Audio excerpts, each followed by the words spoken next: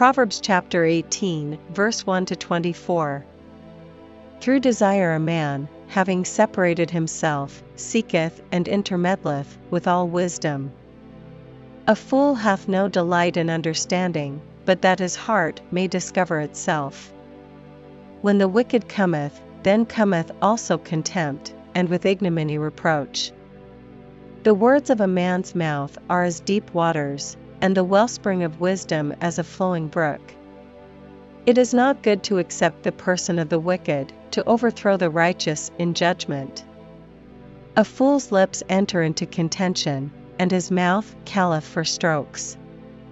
A fool's mouth is his destruction, and his lips are the snare of his soul.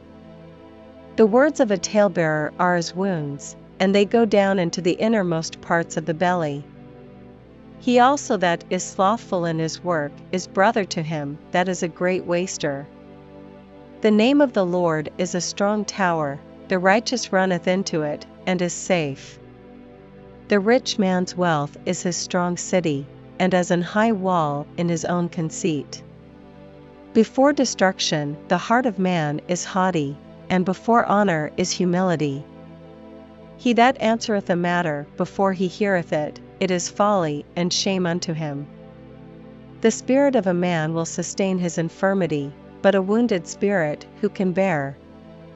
The heart of the prudent getteth knowledge, and the ear of the wise seeketh knowledge. A man's gift mocketh room for him, and bringeth him before great men.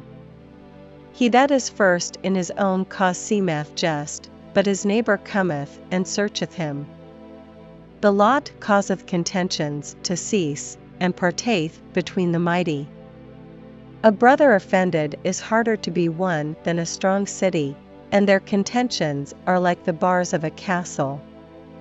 A man's belly shall be satisfied with the fruit of his mouth, and with the increase of his lips shall he be filled.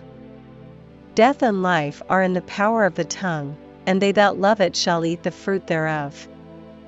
Whoso findeth a wife findeth a good thing, and obtaineth favor of the Lord. The poor useth entreaties, but the rich answereth roughly. A man that hath friends must shew himself friendly, and there is a friend that sticketh closer than a brother.